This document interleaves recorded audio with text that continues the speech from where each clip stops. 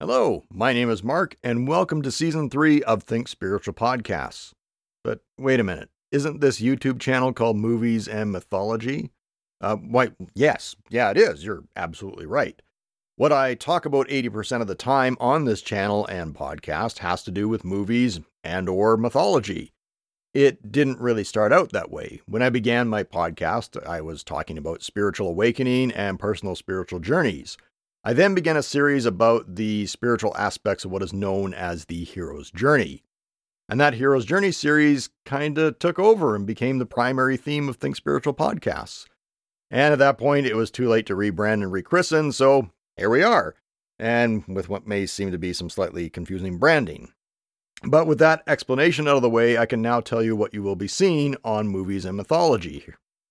What I talk about is known as the hero's journey, and I review movies. Now, that is nothing new or original, but my particular point of view is not terribly common on YouTube.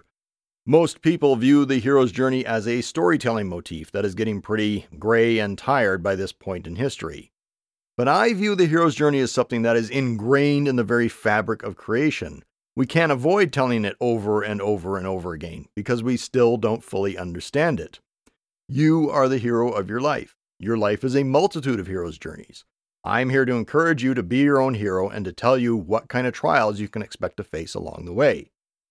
This makes the hero's journey something far more than a storytelling motif. This makes it something profoundly spiritual. And when it comes to movies, I am far from a typical reviewer. I believe that the large majority of movie reviewers are watching and relating to movies far too literally and intellectually.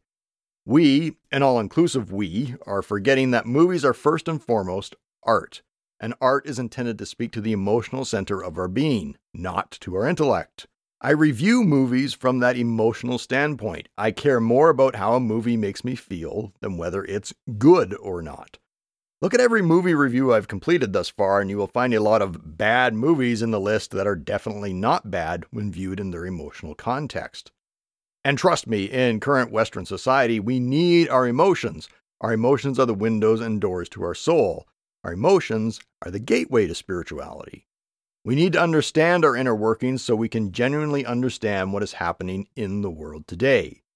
The outer world is merely reflecting what that can be an individual or a collective by the way.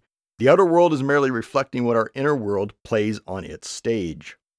So I hope you will join me here on Movies and Mythology and on Think Spiritual Podcasts as we explore the emotional depths of movies, as we delve into our personal mythologies, and as we focus our thoughts on our inner spiritual workings. Because the purpose of this hero's journey we're all on is to change ourself so we can ultimately change our world. I really hope to see you on future episodes of Think Spiritual Podcasts.